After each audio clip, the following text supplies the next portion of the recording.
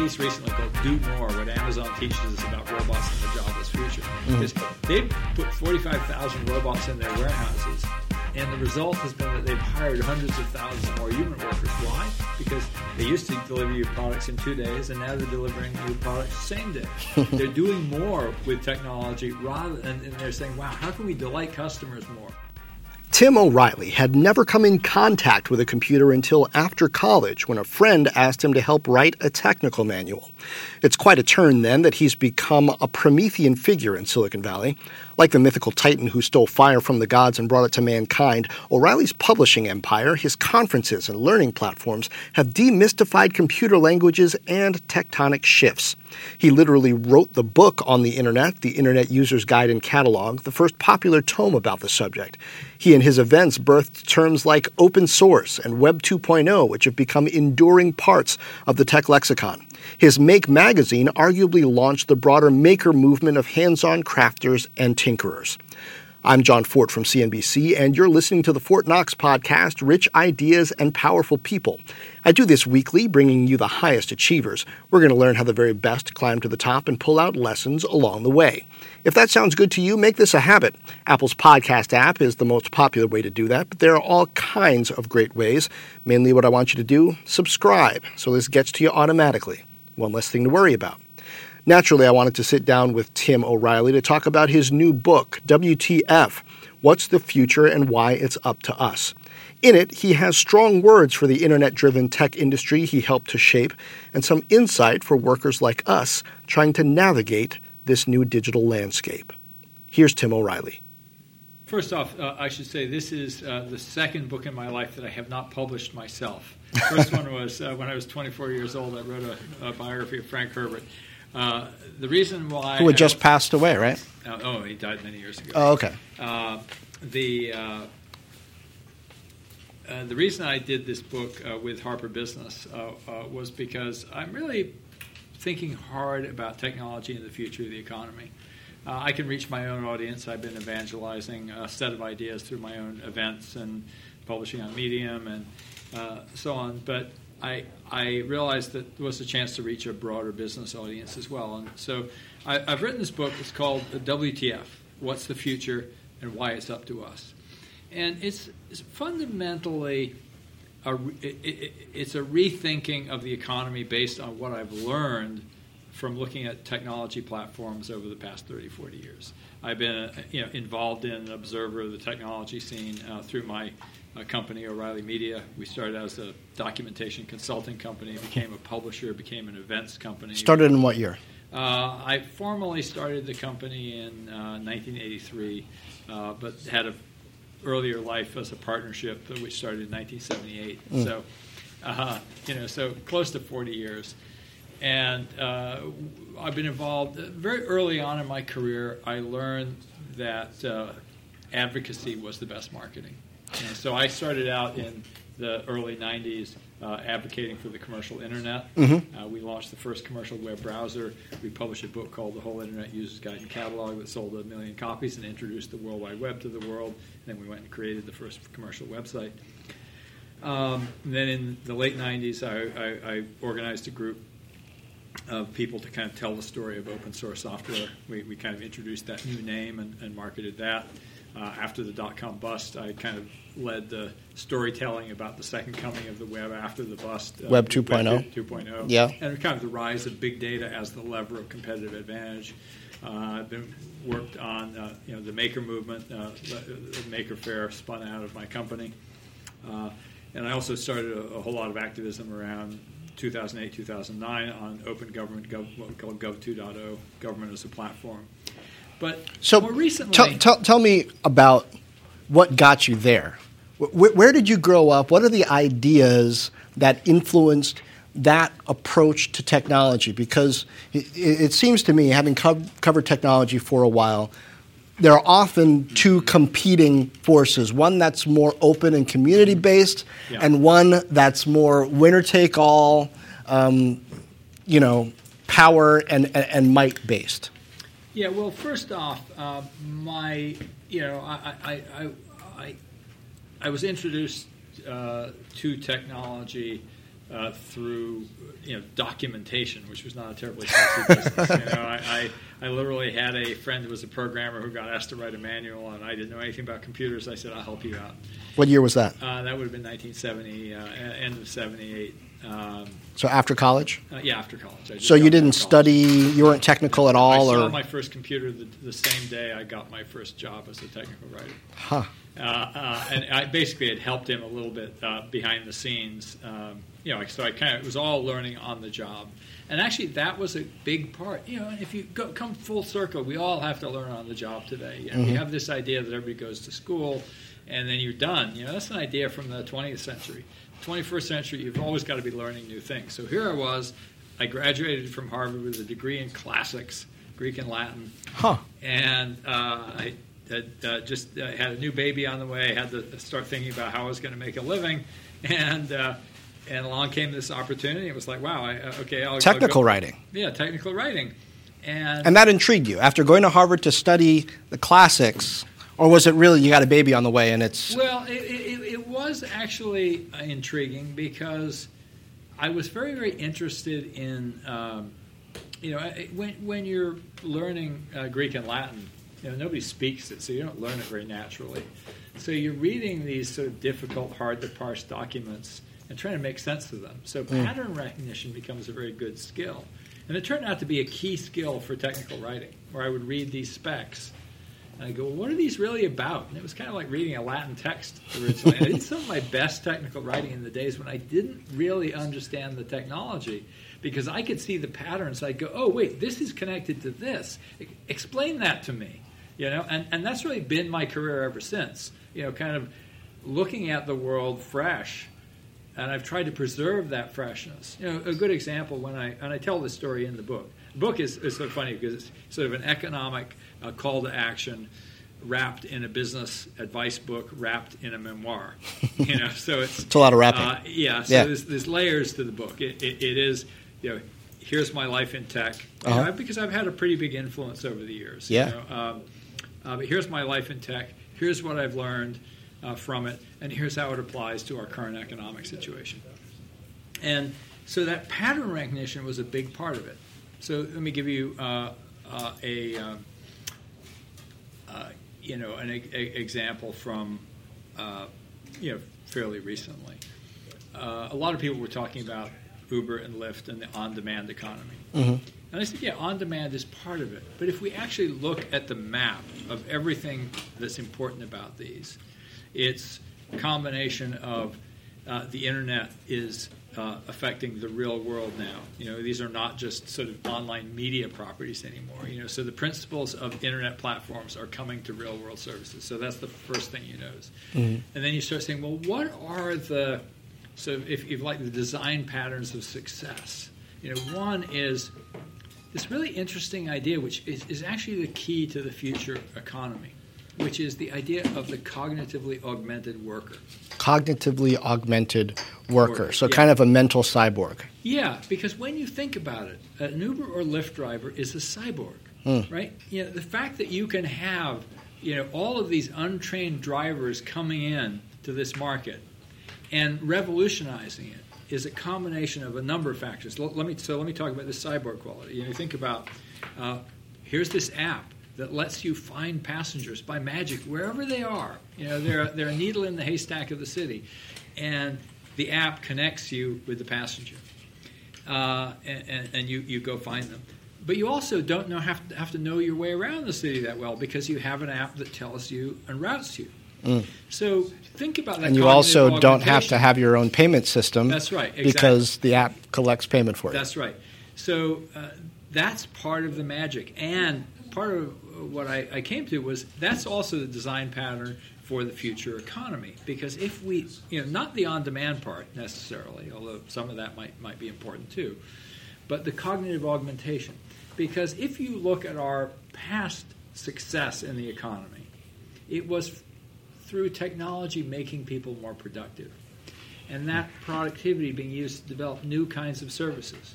As I like to say, after the Luddite Rebellion, where they smashed the looms because the machine looms were taking away the work from the old hand weavers, we didn't say, great, we the owners of the looms can now make everybody their one suit of homespun that they have for the year, in much less time, and we're done.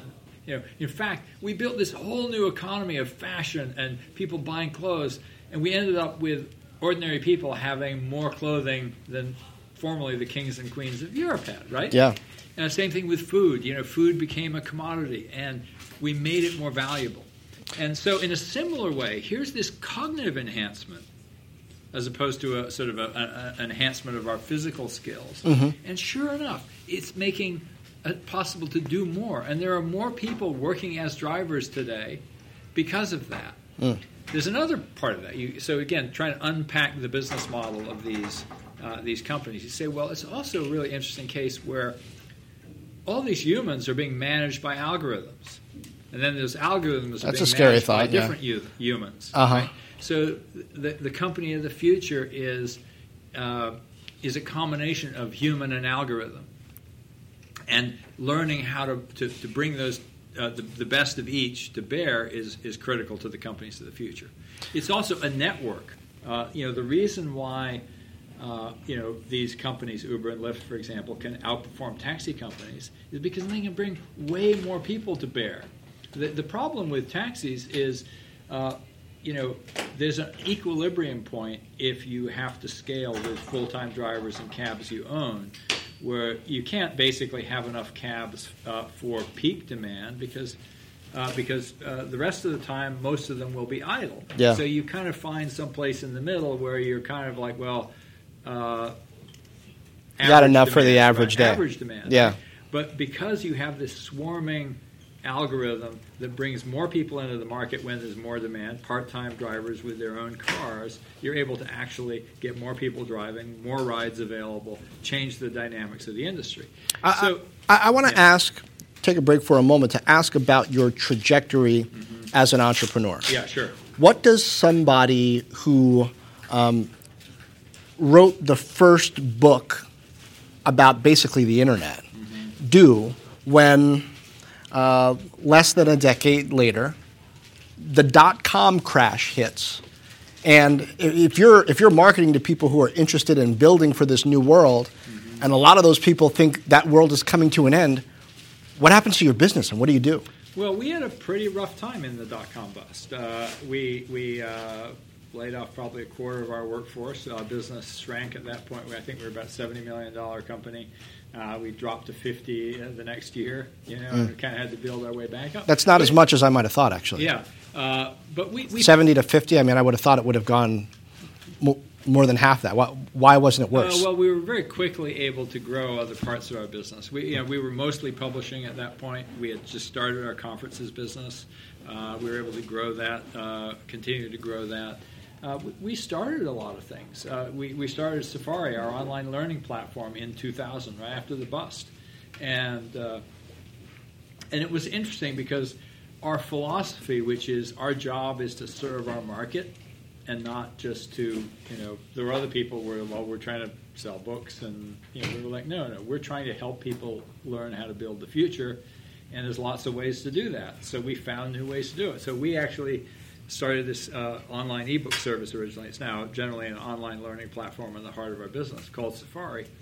And we invited our biggest competitor, a company that literally had an internal group called the O'Reilly Killers, where they were trying to kind of compete with us and put us out of business, into our platform. And who was that? That was Pearson. Okay. Pearson Technology Group. It was sort of publishing companies like Addison Wesley and Press Hall and so on that were big at the time. And they basically joined in because our philosophy was create value for your users, and the rest will follow. And build ecosystems, build platforms, and it's really that's really the philosophy I'm following. I've followed ever since.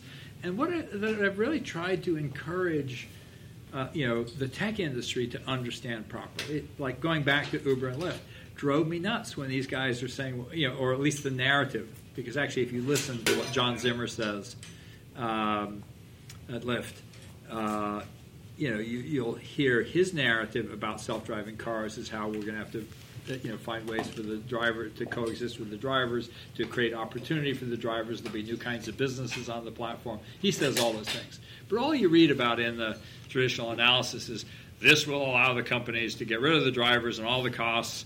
And I am so sick of that narrative that technology is about getting rid of costs.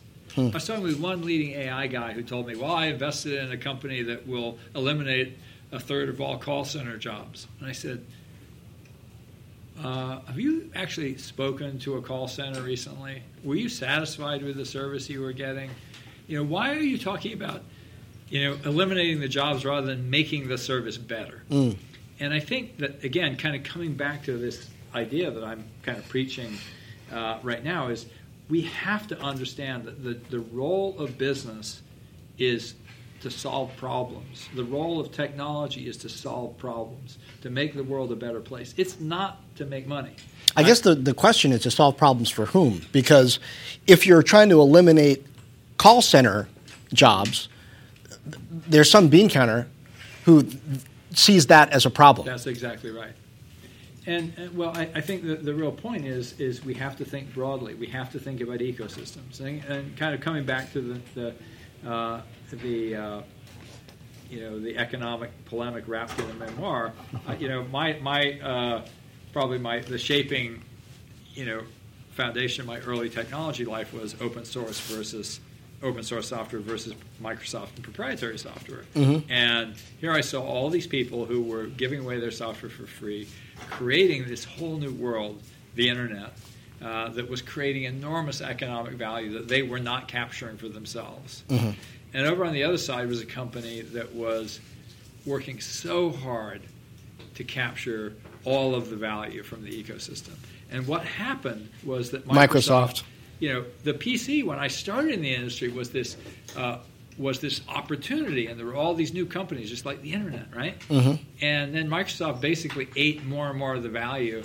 The ecosystem dried up, and all the developers went somewhere else. And that's when Microsoft actually, the time when they thought, well, we are so powerful, was actually the moment of their destruction. Is Jeff Bezos smarter? I think Jeff is, actually. He's probably the smartest entrepreneur out there right now. And I do think that for a long time I worried, that he would follow that same pattern. But he hasn't. No, I think, eventually once they got to sufficient share, they would start squeezing their suppliers. They're still they're very competitive, but they have in fact continued to just up the ante, do more.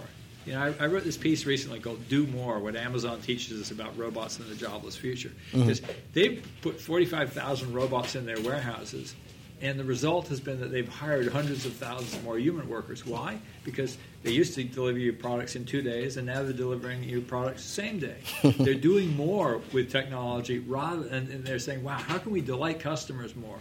And their whole idea of the flywheel of delight customers, more customers come, grow the business, deliver better service. And we've forgotten that. We have this economy that's become captured by the bean counters, and in particular a class of bean counters that we call investors but aren't really investors. When a new company is starting up, Elon Musk has investors, right? Right. But I'm really struck, a good example here recently was Jeff Immelt out at GE. Now, Jeff was really focused on building, for the industrial future, focused on the real economy, making real progress in I think, making GE an exciting company. Not good enough for the, quote, investors. GE didn't need any money for them, so they weren't actually investors in GE. They were simply buying its stock. And then, I read this white paper by Trian Partners, the activist investor that I think led to Jeff's ouster. Yeah. And it's so striking because they talk about what a great business GE is in this paper, right? And here they're dominant market share in their main categories. They're streamlining the business in this way. This is going to be great. But then they weren't happy. It wasn't going fast enough. And so they're saying, well, we want them to borrow $20 billion and use it for stock buyback. And that's stock manipulation. That's not investment. that's it's basically manipulation. And yes, all the investors benefit, but it's really a reallocation of value from the real economy, where Jeff was busy investing in building smarter locomotives and smarter jet engines, and to basically these financial parasites. Have you ever been dramatically, directionally wrong?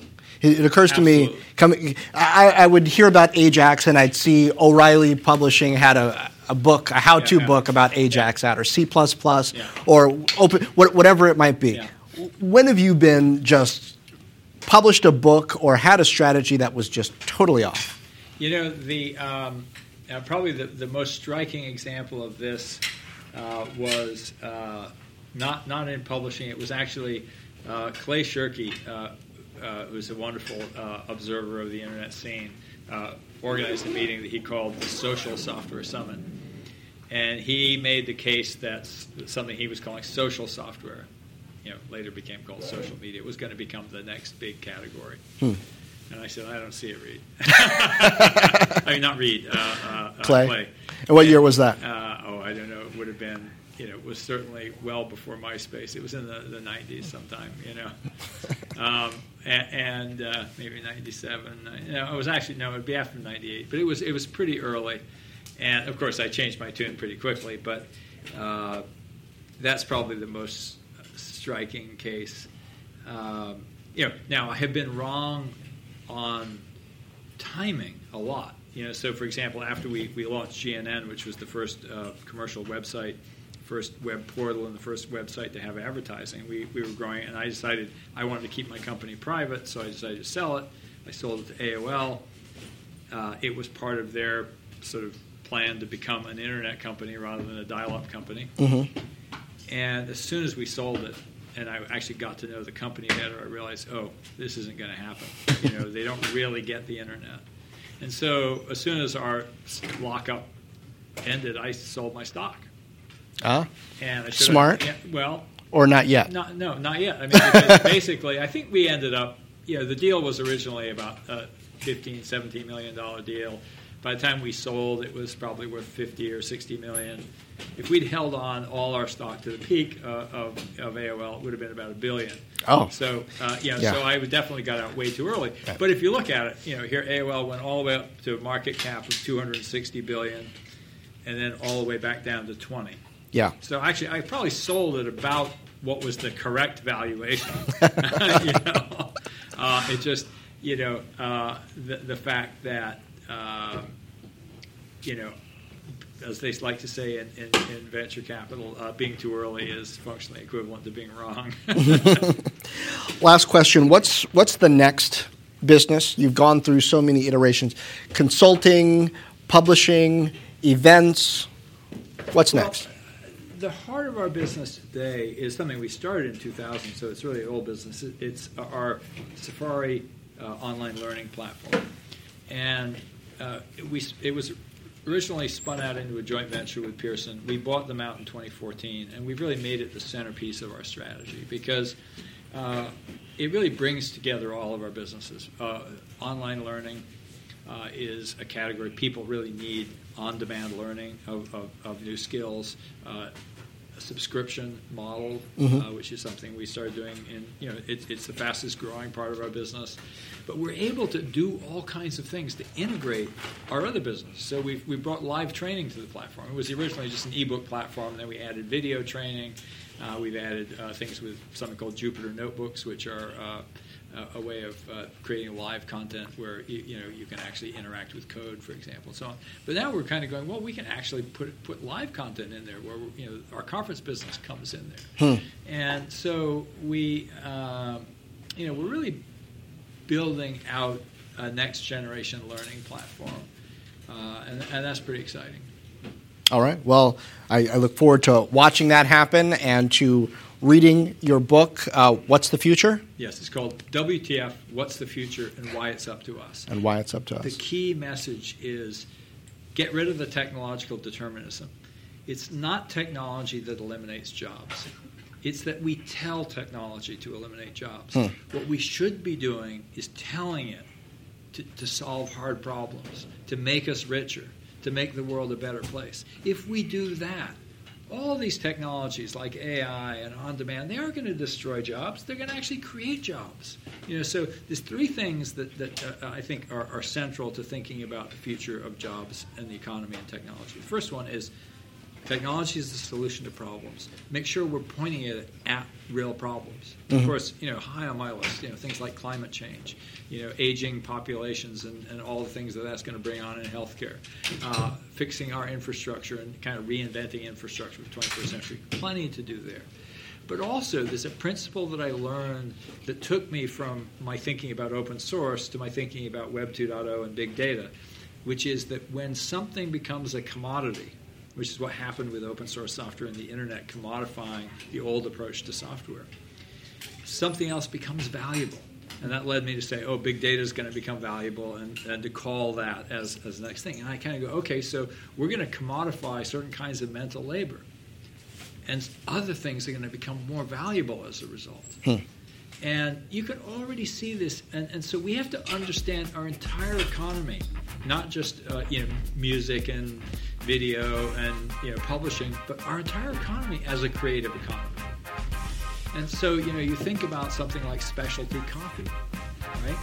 Here is this amazing, or craft beers. Here is the creative economy. Things have become a commodity. Let's make them better. Let's make them different. Let's make them unique. Let's make them valuable again. Right. And across our economy, there's enormous opportunity to take the new power of commodification and then, elaborate again. Well, you've certainly done that with learning. Yeah, thank you. Tim, Thanks a lot. My thanks to Tim O'Reilly. I'm John Fort from CNBC, and this has been Fort Knox, Rich Ideas and Powerful People. Subscribe on Apple's podcast app or wherever fine podcasts are distributed. Please do leave a review if you enjoyed this. Also, subscribe to the Fort Knox channel on YouTube. That's FortKnox.com/YouTube. Follow me, John Fort, that's JONFORTT, on Facebook or Twitter. You'll see video from some of these interviews, and you can say hi to me live, usually Wednesdays at 2 p.m. Eastern. There I tackle some of the most interesting business and economic issues with a little help from my friends at CNBC and from you. Just go to Facebook and search for Fort Knox, or go to Facebook and search for John Fort, and you know what to do from there. Meanwhile, share this. Tell a friend. Drop me a note on Facebook, Twitter, YouTube, or FortKnox.com. And as always, thank you for lending an ear.